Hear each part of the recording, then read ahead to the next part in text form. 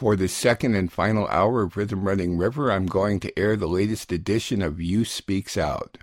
This is a brand new show, guest hosted by Jayma Shields Spence, the Executive Director of Healthy Start Laytonville.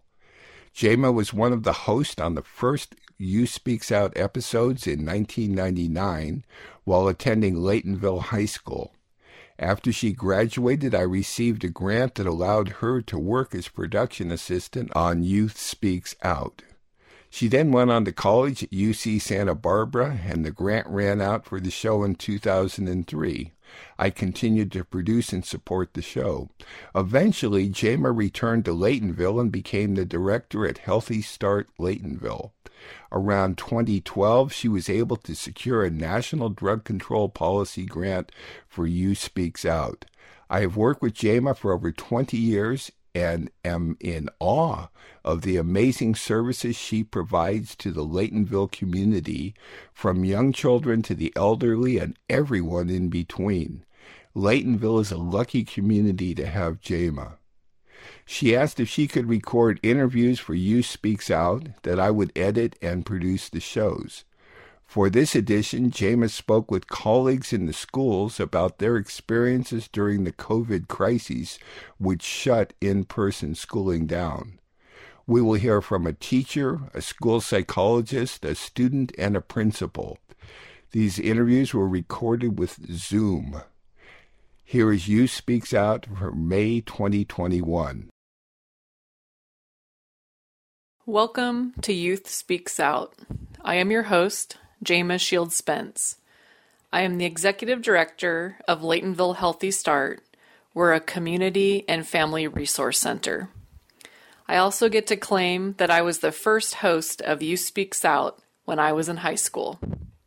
I feel honored to get to come back here several years later and host a show as a grown-up.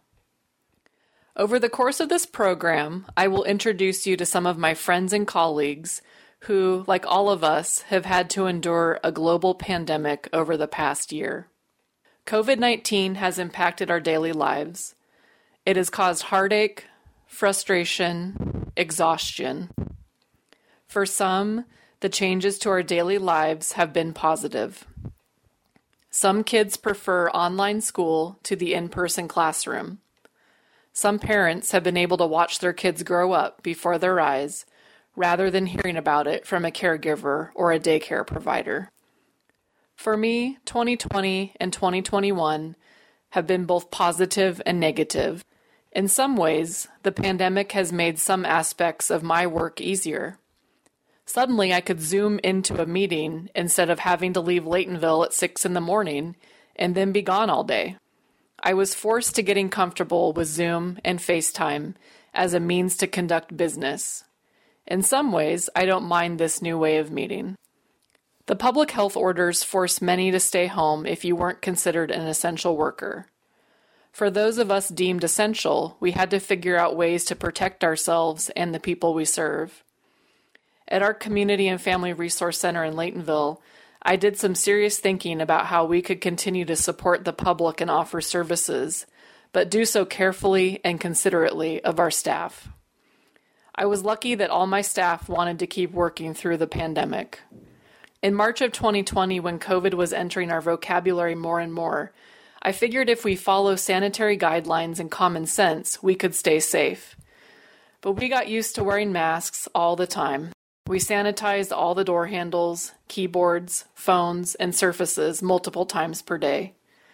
We reduced our office hours to give us a break from public exposure. Our service menu at Laytonville Healthy Start changed in response to the pandemic. We could no longer hold our in-person groups or programs. We shifted our focus to providing more food and basic needs resources. We started a weekly Meals on Wheels program for senior citizens and others who were homebound due to the risk of COVID-19. We took on the Community Food Bank in December. I recognized in the beginning of the pandemic that we couldn't close down or shut the doors because we were worried about a virus. We had to approach everything cautiously, but continue to meet the needs of the public.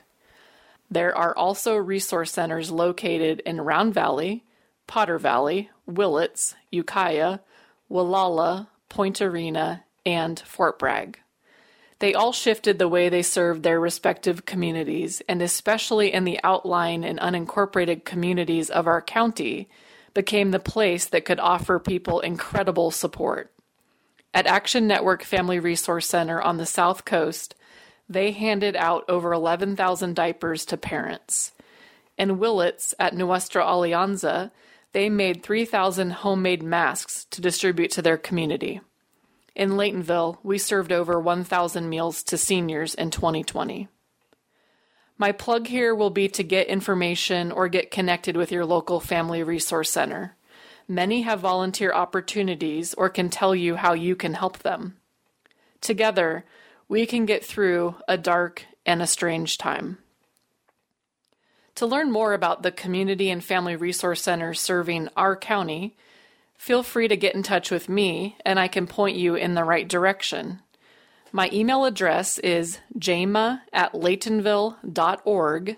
That's JAYMA@laytonville.org. Or feel free to call my office at 707-984-8089. I hope you enjoyed today's program. I'm glad to get to connect with my friends and colleagues and talk to them about their experiences this past year.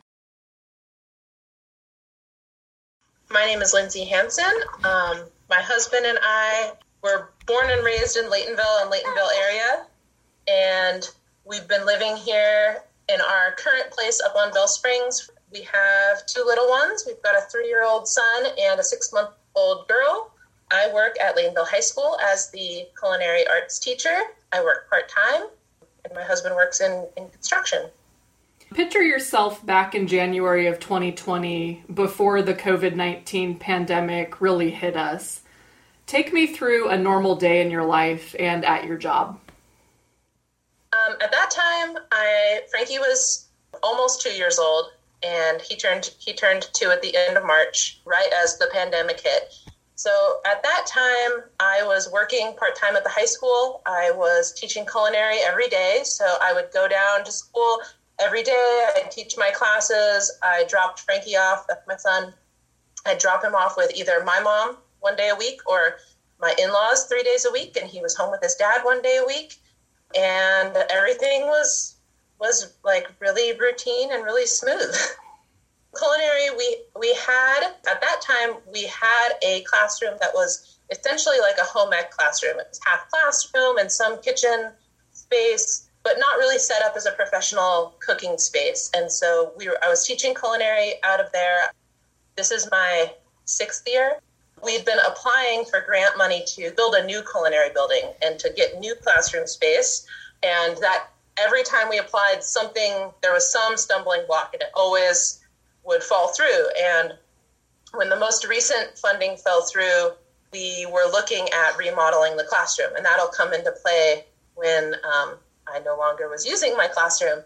So at that time, I had a culinary 1 class and a culinary 2/3 class. So I came in every day. We cooked almost every day. We cooked multiple times a week with my students. I had a dozen kids in one class and 10 maybe in the other. We were getting ready to go to do our big student showcase fundraiser at the end of the year. We were getting ready to go on field trips. We had field trips planned for April. We were heading into the busy end of the year quarter. Okay, so let's jump ahead a few months. So let's say April or May of 2020, when more is being revealed about the dangers of COVID-19 and our state and our county are starting to lock down. Schools have been ordered to go into distance learning. How did the lockdown impact both your professional and your personal life? I found out I was pregnant with baby B, who's our 6-month-old, at the very end of February, and on February 27th. And on February 28th, we had a gathering of friends and neighbors and family. We just were having like a little get together, and we're all sitting around going, wow, you hear about this COVID thing. I guess back then it was that coronavirus thing. wow, that's crazy. Like, good thing that'll never impact us. February 28th, we're sitting out on the deck, sunny, beautiful weather, and that is the last time I saw any of those people for a year.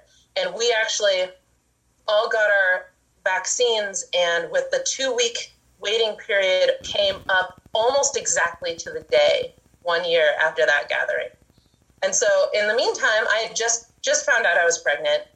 1 week later, it was like, oh, like this might be impacting us. And a week after that, school is locked down. We're done with school for, at that time, a couple weeks or a month or whatever. And I was like, oh, wow, like I'm 6 weeks pregnant. Like I'm suddenly in a high risk category.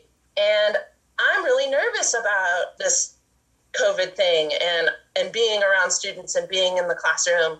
And so at that time, we got the message like, don't come to school, like start getting your distance learning stuff ready. And from a culinary teacher point of view, it's like, what does that mean? How on earth do you teach culinary distance learning? And with everything so chaotic, everything so, the kids were having a hard time. Nobody had technology.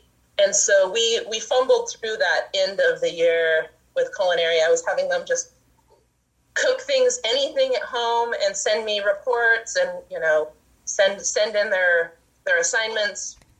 We got through that end of it, but school, the professional side of things, and at home, with the day that school locked down, was the last time that my son got to go spend time with his grandma and grandpa, who he was spending 3 days a week with up until then, because my mother-in-law is in a high-risk group, and she said, I can't take that chance. And we said, we can't take that chance either. We can't take the chance that we're going to bring disease into your family. And so we saw them from a distance or in very short encounters a few times over the next year, essentially, but not very much. And that was really hard for him to go from seeing them 3 days a week. They were caregivers for him. They saw him all the time, and suddenly that was just cut off. What were some of your biggest concerns as the pandemic started and as 2020 progressed? Were there things you worried about or that kept you up at night? Oh, so many, right? When I read that question at first, the first place my brain went was being careful and taking care of our people. So we live on the same property with my mom and dad. And so from day one, they were in our bubble with us. And they're not particularly high risk, but they're not low risk either. And so from the very beginning, my thought was always, we have to take this as seriously as possible to protect ourselves, but mostly to protect them. The second thing I thought of was going through the pregnancy during COVID. And when it first hit and I first found out I was pregnant, like those happening at the same time, I was really worried about fevers and what fever does during first trimester, especially.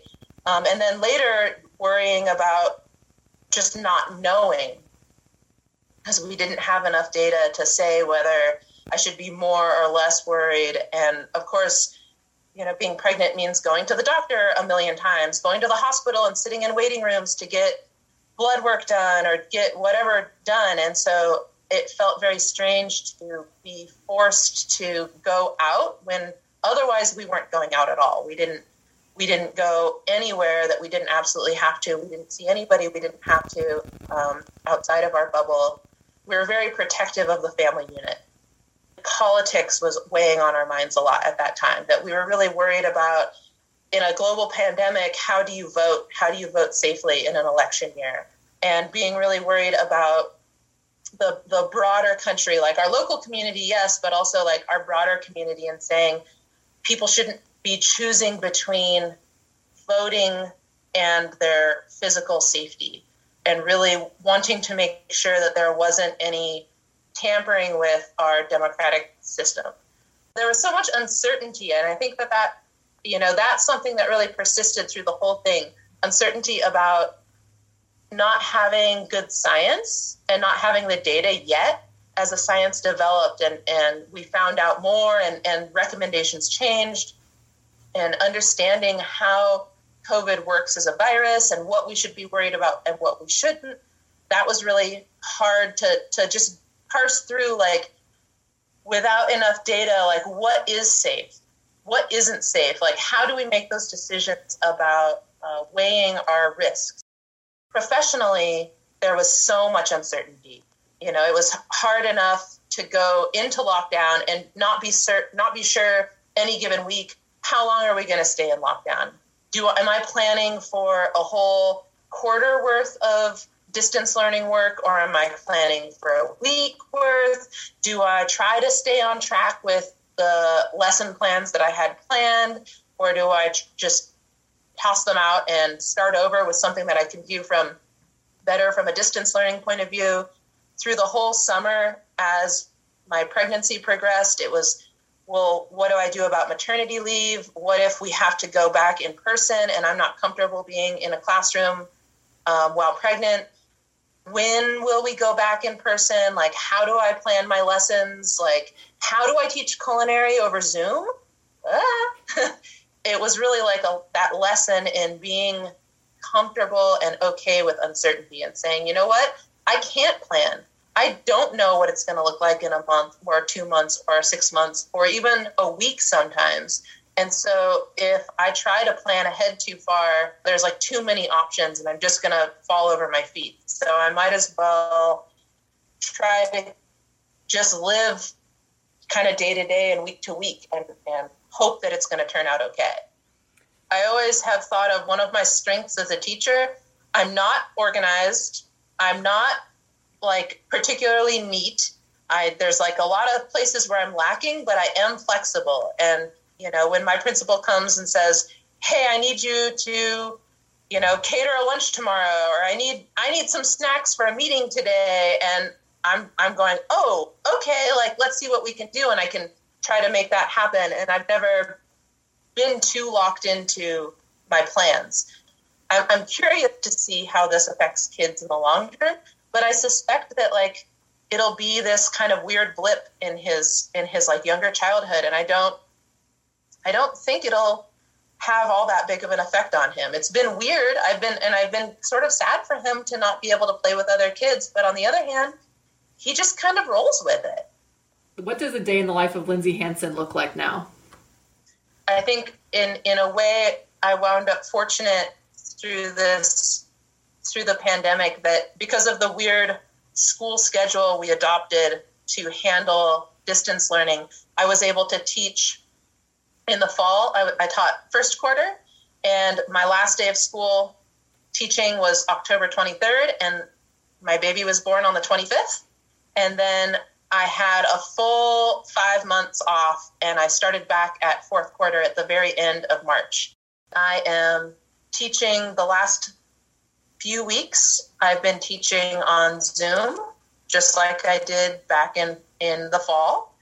But starting day after tomorrow, I will have students in my classroom.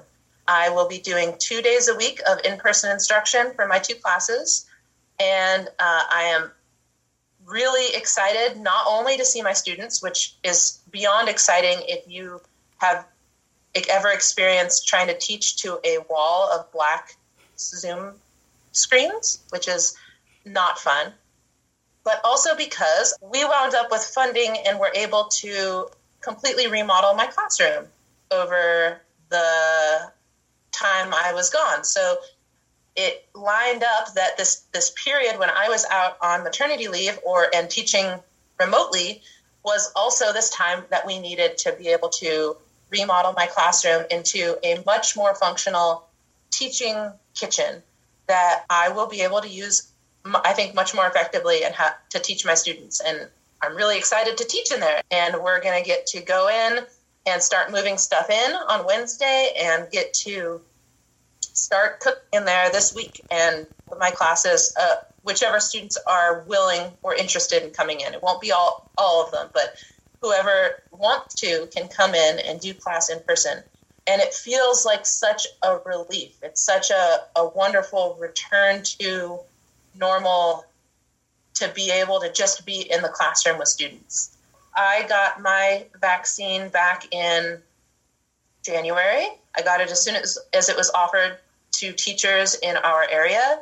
And, I had thought originally when the vaccine was approved, I thought, oh, well, I'm breastfeeding and I don't think I'll be allowed to get it. Teachers of course, are essential workers. Especially if we want them back in the classroom, they should have it available. And so it was available. And I said, oh, well, I guess I have to make this decision now. And I did my research. I looked to the experts in the field. And what I saw was people saying, you know what? Not only are you protecting yourself, and not only is this vaccine safe, but you are likely going to pass on antibodies to the baby through the breast milk. And so that made that decision easy. It was like, okay, I can do that, and I can take an extra step for protecting my family. When the rest of the family and our closest people were able to get vaccinated, it was a palpable sense of relief, especially once my folks and my in-laws got their vaccines. It was like, wow, I really can breathe and breathe in a way that I didn't even realize I was holding my breath, being worried for them.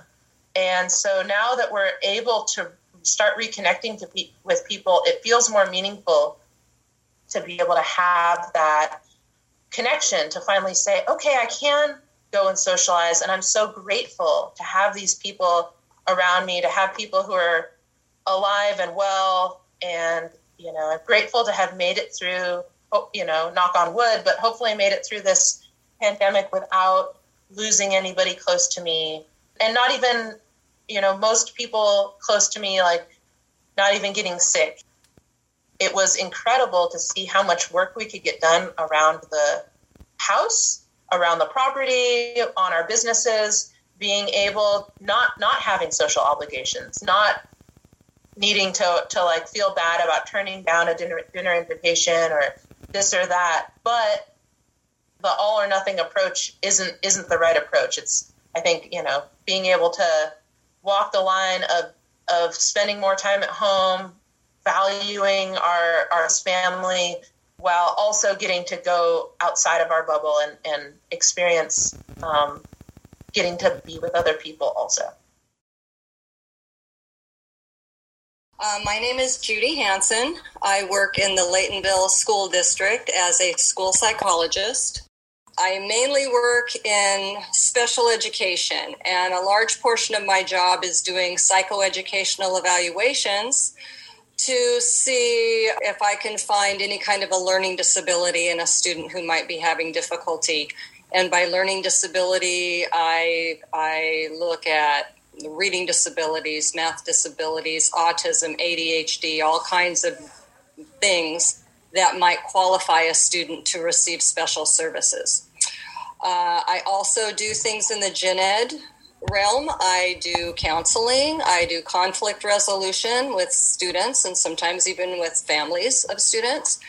And I consult with teachers a lot about a variety of things in the educational setting that might help them in their everyday lives.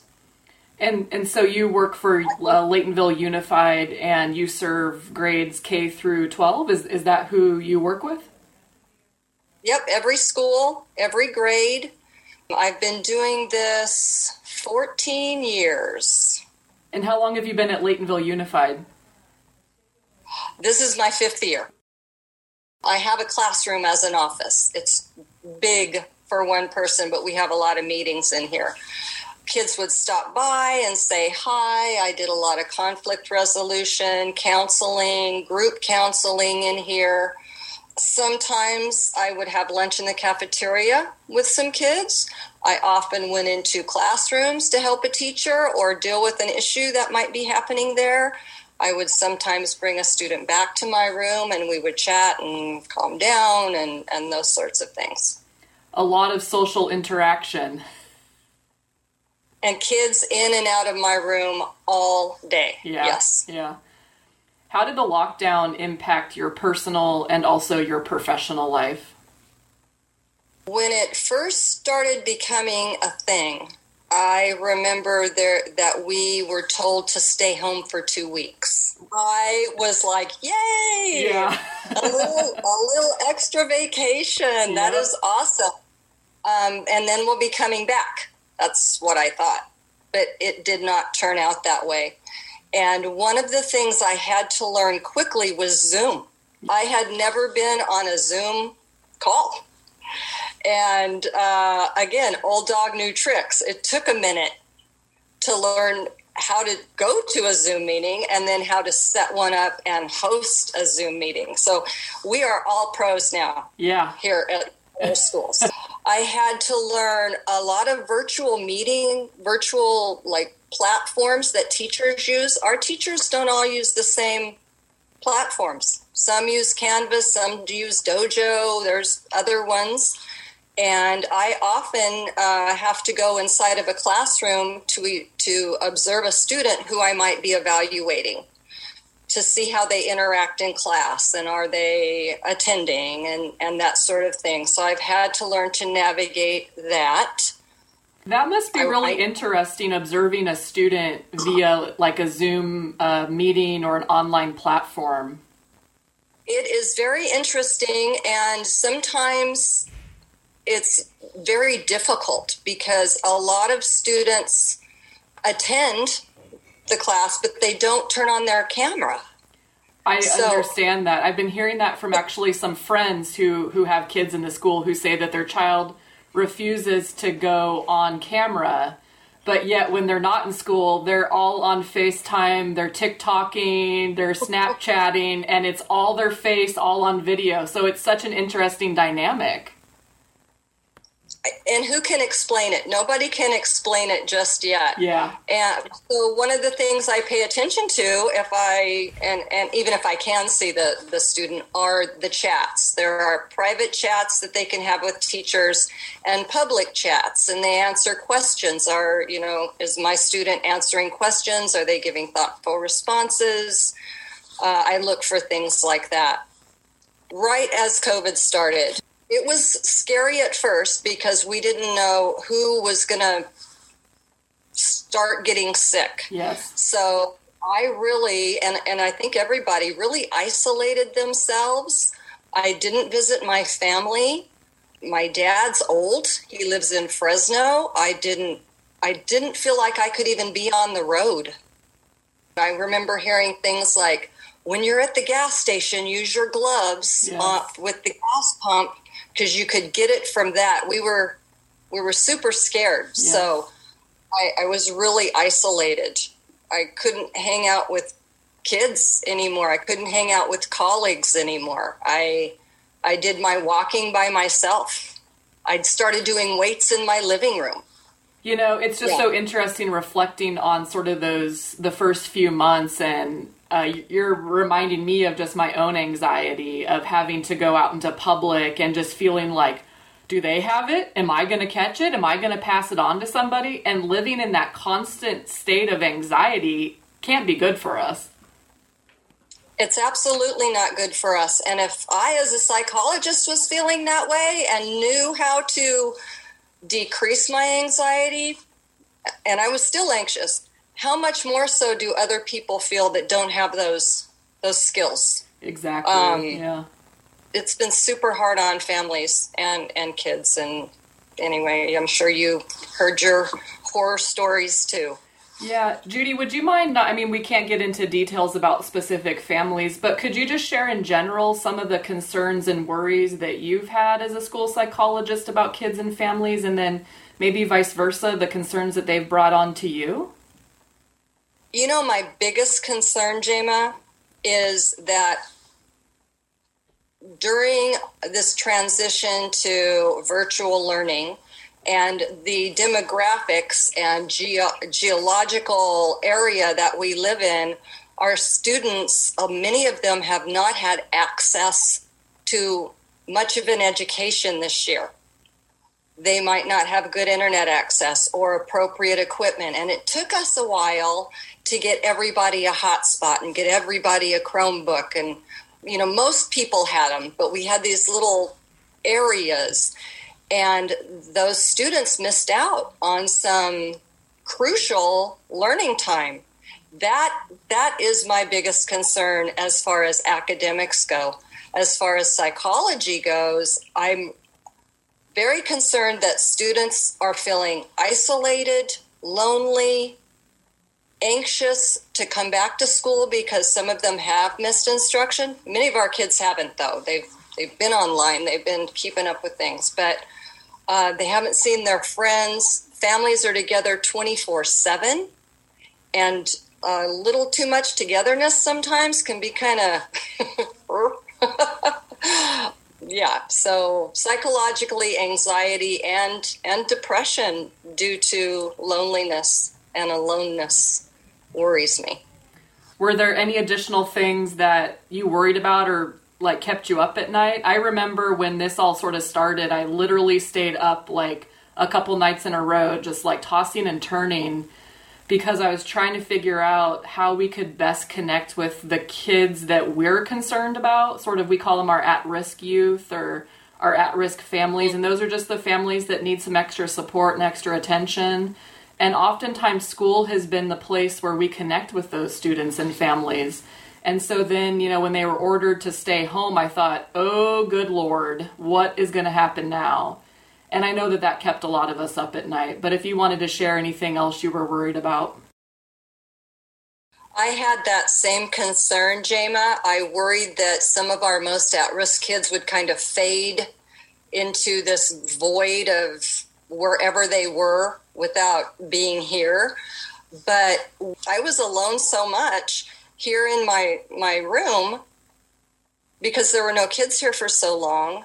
And in the staff room, we couldn't really get together and have lunch. And then I would go home and be alone.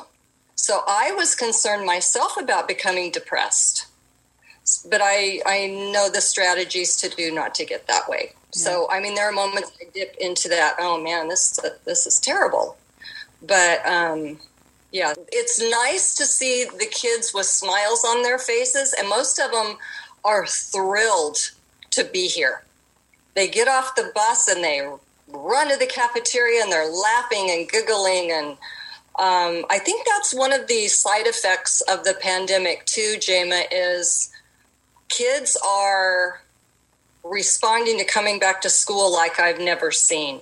They missed it. Mm. They missed their friends. They missed the connection, whereas they never had a chance to miss it before because they were never gone before. A lot of our parents realize how awesome teachers are, how much they do. I know that the schools just sort of nationwide have received some flack from families who are just frustrated. And I understand the frustrations of families and just, you know, the whole Zoom burnout is real. But gosh, the education system had to basically completely revamp like overnight. And everybody was just giving it their best shot. And I just want to commend our teachers because I know they're working super hard, as is the administrators and all the support staff. It's incredible to see it. My name's Dominic Harrison. I currently work at the Grivier's Chevron and the Weathertop Nursery here in Laytonville. So I work in service and retail, I guess. What year did you graduate from high school? 2020. How did the lockdown impact your personal and your school and or work life? Well, basically, high school got out a couple months early here in town, especially for the seniors. We didn't really have to do much once that stuff started to happen. The work I was doing pretty much ceased due to it, and we missed out on a lot of things that people shouldn't have to miss out on, honestly. Graduation and prom and all that is pretty impactful. What were some of your biggest concerns as the pandemic started and as 2020 progressed? Were there things that you worried about or maybe kept you up at night? Nothing that kept me up at night, and I wasn't like scared of necessarily the pandemic itself. I'm more worried about like the implications it has with governmental control and how easily they're going to be able to say do this, do that now, because although it's very understandable that we're required to get a vaccine, it does set a standard where they can now say like you have to do this or you're not allowed to go into businesses, etc. I was also concerned about how the people, especially in our small town, would react and what crazy conspiracy theories would arise out of COVID, and there have been some crazy conspiracy theories. I get ramblers every day at the Chevron. Like anti-maskers, or they don't want the vaccine? People who think the vaccine doesn't actually exist at all, or not the vaccine, but that COVID doesn't actually exist at all, and that the vaccine is just a microchip. The whole thing is an elaborate scam. I mean, like, I know people who've, like, almost died from COVID, and I know people through a second degree who have died from COVID, so, like, that I don't think it's fake by any means. What was the rest of 2020 like for you when, in theory, you should have been going off to college in the fall, right? Oh, yeah. No, it was bad. The teachers and stuff at Sonoma State University, they're great people and they're doing their best, but it was a really hard thing to go through school, through distance learning, and learn alongside the teachers. And there were situations where classes weren't lined up with the days they were supposed to be, and there's waiting lists online when you have an issue, and sometimes by the time you get your question answered or fixed, there's been an issue that's already, like, been over with and completed. For example, if you need help connecting to a Zoom call or whatever on any given day, you probably have to wait 5 or 6 days before you get somebody to talk to you. So did you actually attend the first semester at Sonoma State via online classes? I did, and decided I was not going to do it again, and I will go back later. So that's your current plan, is you're just, like, taking a temporary leave, and at some point you'll start back up again? Yeah, exactly. I'm just getting a little bit of money, and hopefully I'm going to go back either next year or the year after.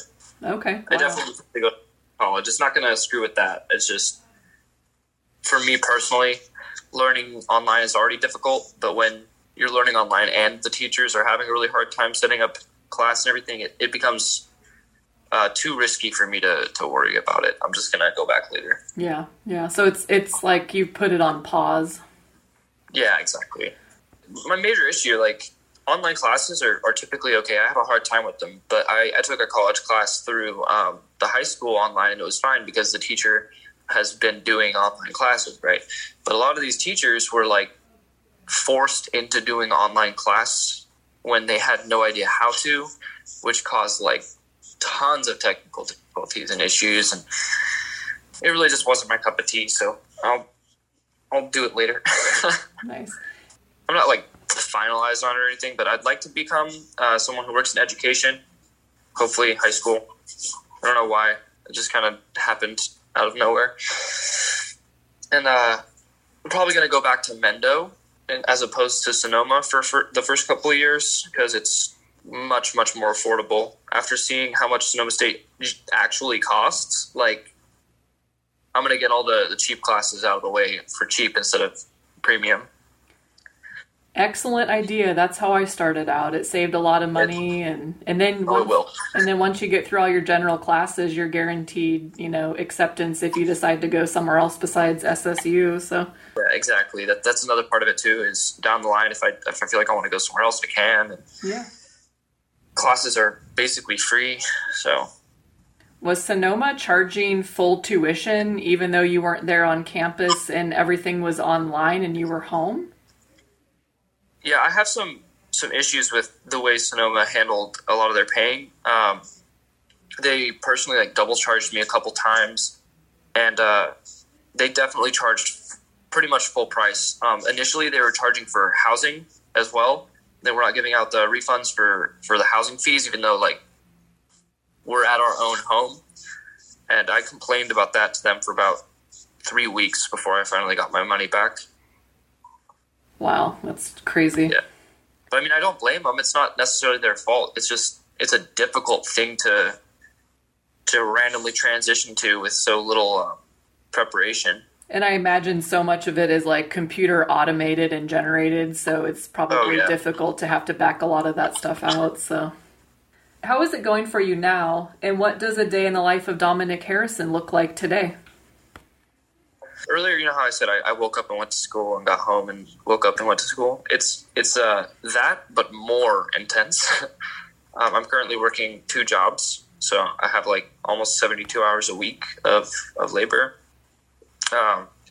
It's pretty much wake up, work, sleep, wake up. I'm feeling pretty good. Making a lot of money. It never really impacted me too harshly because I was still available to get a job. But I do feel very, very strongly for the people who lost their job and were unable to find another one. The stimulus definitely gave me a second chance, I guess. I got into a pretty bad car accident and made me very broke. And if it wasn't for the stimulus that I had received, I would be even more broke. So I'm pretty happy for that. And regarding the vaccine, I don't feel comfortable taking the Pfizer Moderna because it's untested, and I personally would rather not be a test subject. But the traditional vaccine, I think the Johnson & Johnson, I'm going to go get that at a very soon date because I do believe in the vaccine, and I do think it's going to be very helpful. I'm just not sure I want to face any, while very improbable, possible long-term side effects from the Pfizer Moderna. Okay. So is there anything positive that has happened to you or in your work due to the pandemic? Is there anything about 2020 and 2021 that you have enjoyed or glad you experienced or you're grateful for? Oh yeah. I mean, there's definitely silver linings. I can't predict how my life would have gone if COVID hadn't happened, but I can say that I probably wouldn't be working this hard. I wouldn't have 2 jobs. And I actually appreciate it. It's good. It's a great experience to get, making a lot more money than I thought it would be at 19. And all the free money was pretty cool too. From the unemployment benefits when it first happened and the stimulus, a lot of money that I probably never would have seen rolled in, which has allowed me to be a lot more comfortable with, as I said earlier, that car accident I lost my car and didn't have any coverage on the car. So like buying a new car without any money is pretty taxing on an individual. But I basically got bailed out. My name is Tim Henry. I am a high school principal at Laytonville High School, so I'm an educator. I've been there this is my 8th year. And before that, I taught at Laytonville Unified School District up at Spy Rock School for 11 years. And I'm Allison Purnell, and I'm a mom. I'm a real estate agent. I'm a planning commissioner, and I volunteer on community projects, 10 Mile Creek Watershed Association, and lots of little things. Picture yourself back in January or thereabouts 2020, before the COVID-19 pandemic really hit us. Take me through what a normal day in your life was like and at your job. You know, it's waking up early in the morning, up on the homestead, getting the girls ready for school, hustling out the door, 20-minute commute to town to get the girls to school on time. And then when they're at school, I would go to the office. And then after school, there would be all of the extracurricular activities. And then at some point, we may or may not meet up with Tim for dinner, depending on what his evening schedule was like. Yeah, when I think about January 2020, one thing that pops into mind is we had our WASC review, which all schools go through every 7 years, and it's all about making plans for the next 7 years. And there was a lot of planning for what education was going to look like and what we were going to be doing with the kids for the next 6 years, 7 years. And that was pretty immersive. And I think about that and kind of chuckle because many of the things that we had planned, we have not gotten to because this has changed the direction of education and changed what we're even able to do. I do, recall looking at the news and what was happening in China and how as somebody who is very interested in apocalyptic literature and novels and whatnot, I really was sort of thinking this was like science fiction coming to life. Yeah. And being a big fan of Stephen King's The Stand, was wondering how soon would this show up in our hometown. Right. How did the lockdown impact your personal and your professional life? I just remember at the very beginning, as we were locked down, and I was just trying to figure out, what is my job now? Right. Because before the pandemic hit, so much of my time, outside of observations and sports and all the things, the regular things was so, like, discipline at the school had been taking up a lot of time. And when we were sent home and I'm trying to work from home, there was some kind of an existential crisis where I was like, what am I doing now? And it all came together, and you like figure out what's necessary as things come up. But there was a reinventing of as new priorities reemerged, a reinventing of even just figuring out what you were supposed to be doing. Working with teachers who were sort of trying to figure out the same thing. On a personal note, I just remember being amazed that, without the driving and without some of the extra duty things, seeming like there was a lot of free time. There was a lot of spaciousness last spring, and I just remember getting in good shape. And for the first part of the pandemic, I was actually prohibited from working because the public health order did not consider real estate an essential service, and we were actually prohibited from working by the public health officer. What were some of your biggest concerns as the pandemic started and as 2020 progressed? Were there things you worried about or that kept you up at night? Aside from the political situation? Something else mentioned that.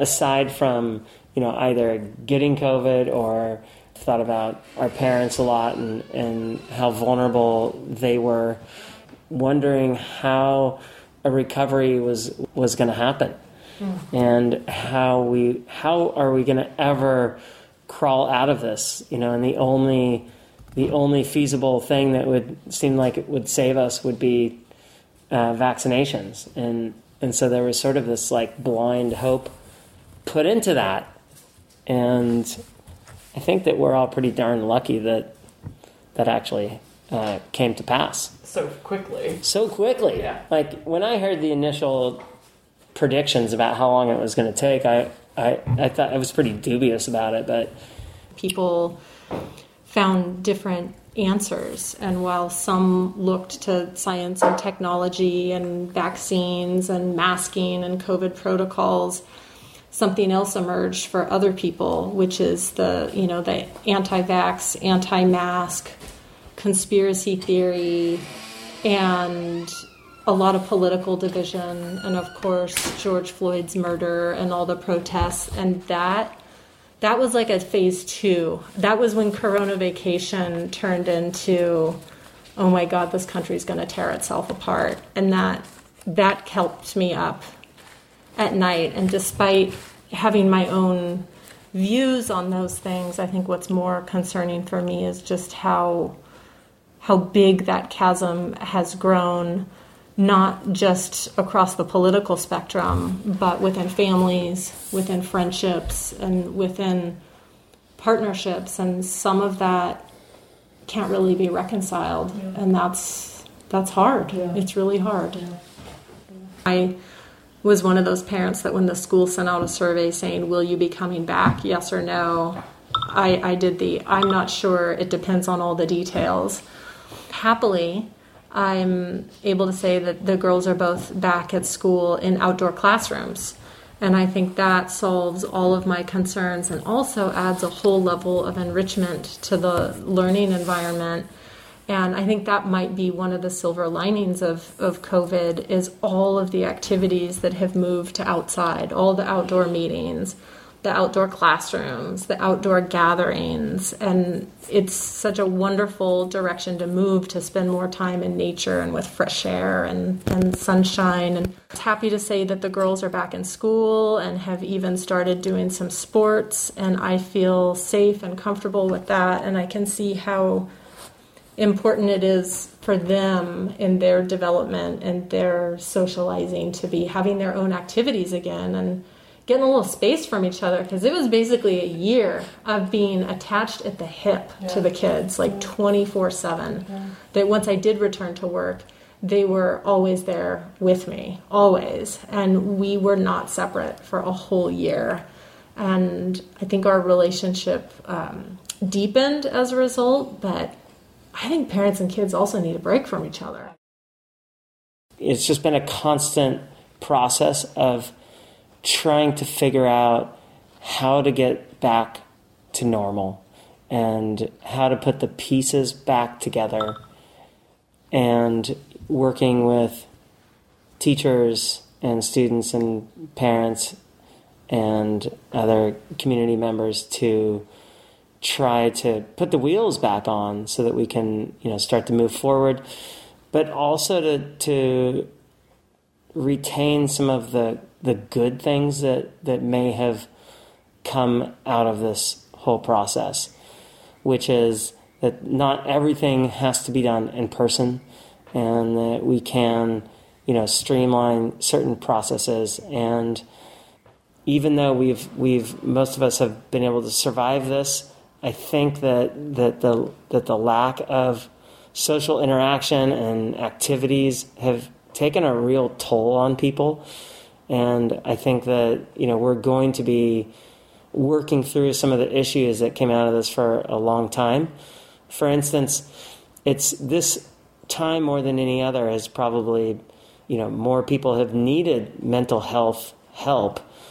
There's going to be some work to do to get students back on course academically. And, I know this year's graduating class looks good academically, but I'm worried about the juniors and the sophomores who were right in the middle of this, and there's going to be some work to do. I kind of think about this relationship between technology and nature, and that I think that as a society that may have been put into like different perspective. Before COVID, there was always this concern. I'm thinking about the youth and how attached to phones and electronic devices and everything. And I think that was kind of all there was for a minute. And it was like, we're going to, school and our outlets for activities and everything, knowing how important it is to get together in person with your friends, and just hearing like that yearning for like something more real and not just what is virtual. And I think that was this sort of this path that we were on. Well, everything's becoming virtual, and then we just got thrown into it 100%, and everybody was like, "Oh no, this kind of sucks. Let's do this in person." And I think that's great. So that's one of the, I think a good takeaway from 2020, and also just I love hearing like the stories about when things slowed down so much. Scientists started like hearing the animals in the ocean, or seeing, people in certain countries, like seeing the mountains for the first time around their city, that like, what if we just take these sabbaticals occasionally from this like never ending need to like go, like that maybe humans just need these like, once a month just down times where like everything just shuts down, but we can also get together, because it doesn't have to be like in a pandemic.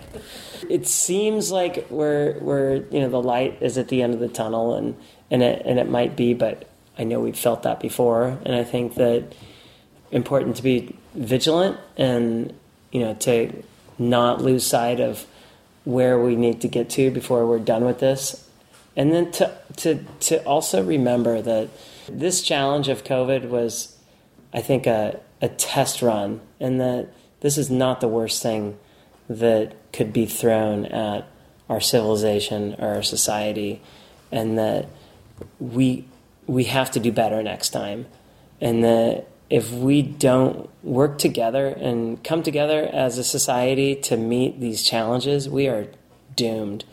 And that this was a soft challenge, and it kind of hit us below the belt a little bit. And I think that because everything was so politicized, and that people were looking at only their own interests in certain aspects of life, that it made it a lot harder to get through this without damage. And that I hope we can take away good lessons from this and, look to best decisions and science and, all of these kinds of things when we are faced with challenges in the future, as we will be, and that we're already looking at things like climate change, for example, and all of the natural disasters and weather catastrophes and forest fires and everything. Like we have to work together. We can't let, political differences and stuff like that get in the way of us being able to survive those challenges in a graceful way. So, come on, let's come together. Let's unite. I hope you have enjoyed listening to these individual stories from the COVID-19 pandemic. It was interesting for me to hear from different people who occupy various corners of the world, but who also share some common experiences brought on by the COVID-19 pandemic. I learned not everyone was negatively impacted by the mandatory lockdown. These folks found a way to rise above and make things work during a really challenging and often negative time for society. I feel grateful to know these individuals, and I'm glad they took the time to share their experiences. During these trying times, I have found it helpful to focus on positive aspects of the pandemic and practice gratitude. I acknowledge daily that this past year has been incredibly difficult and different. I appreciate the lessons I have learned to be more aware, cherish the time I have with my friends, family, and my colleagues, and be grateful that COVID didn't disrupt my life too much. Through this experience, I was able to reach out to people and listen to their stories. I encourage you to do the same. Check in on friends and loved ones, and even people you don't know very well. These times have been tough, and people are wary and need a check-in. Thank you for tuning in to this month's edition of You Speaks Out. I'm a former youth, and I'm grateful to the wonderful Dan Roberts, our producer, and KZYX for giving this show a space on the airwaves for over 20 years. Be well, Mendocino County, and those tuning in from beyond. That was the latest You Speaks Out. Please remember that you can listen to this show and scores of others going back to 2000 at our website, youthspeaksout.net. Please check it out. 20 years of youth speaking out, including conversations with Norm Vroman, Tony Craver, Michael Franti, John Trudell, and much, much more. That's youthspeaksout.net. The 46th Annual Mendocino Spring Poetry Celebration virtual style has begun. Like last year, there will not be an in-person event. Last year, 50 poets recorded up to 4 minutes of their work and sent it to me, Dan Roberts, and the event producer, Gordon Black. We are accepting submissions now until May 23rd. Details of how and where to send work is up at my website, outfarpress.com/poetry. And that poetry is all small letters, Poetry. The rules are simple. The method of recording is really simple. Visit youspeaksout.com/poetry and get your poetry into us by May 23rd. I will begin airing the new work on June 6th here on Rhythm Running River. Last year's event was a wonderful community event that lasted for several months. I'm Dan Roberts. You can always listen to programs here on KZYX for 2 weeks after broadcast by going to kzyx.org and hitting the jukebox button. Stay grounded, stay healthy, and pass that light around. See you.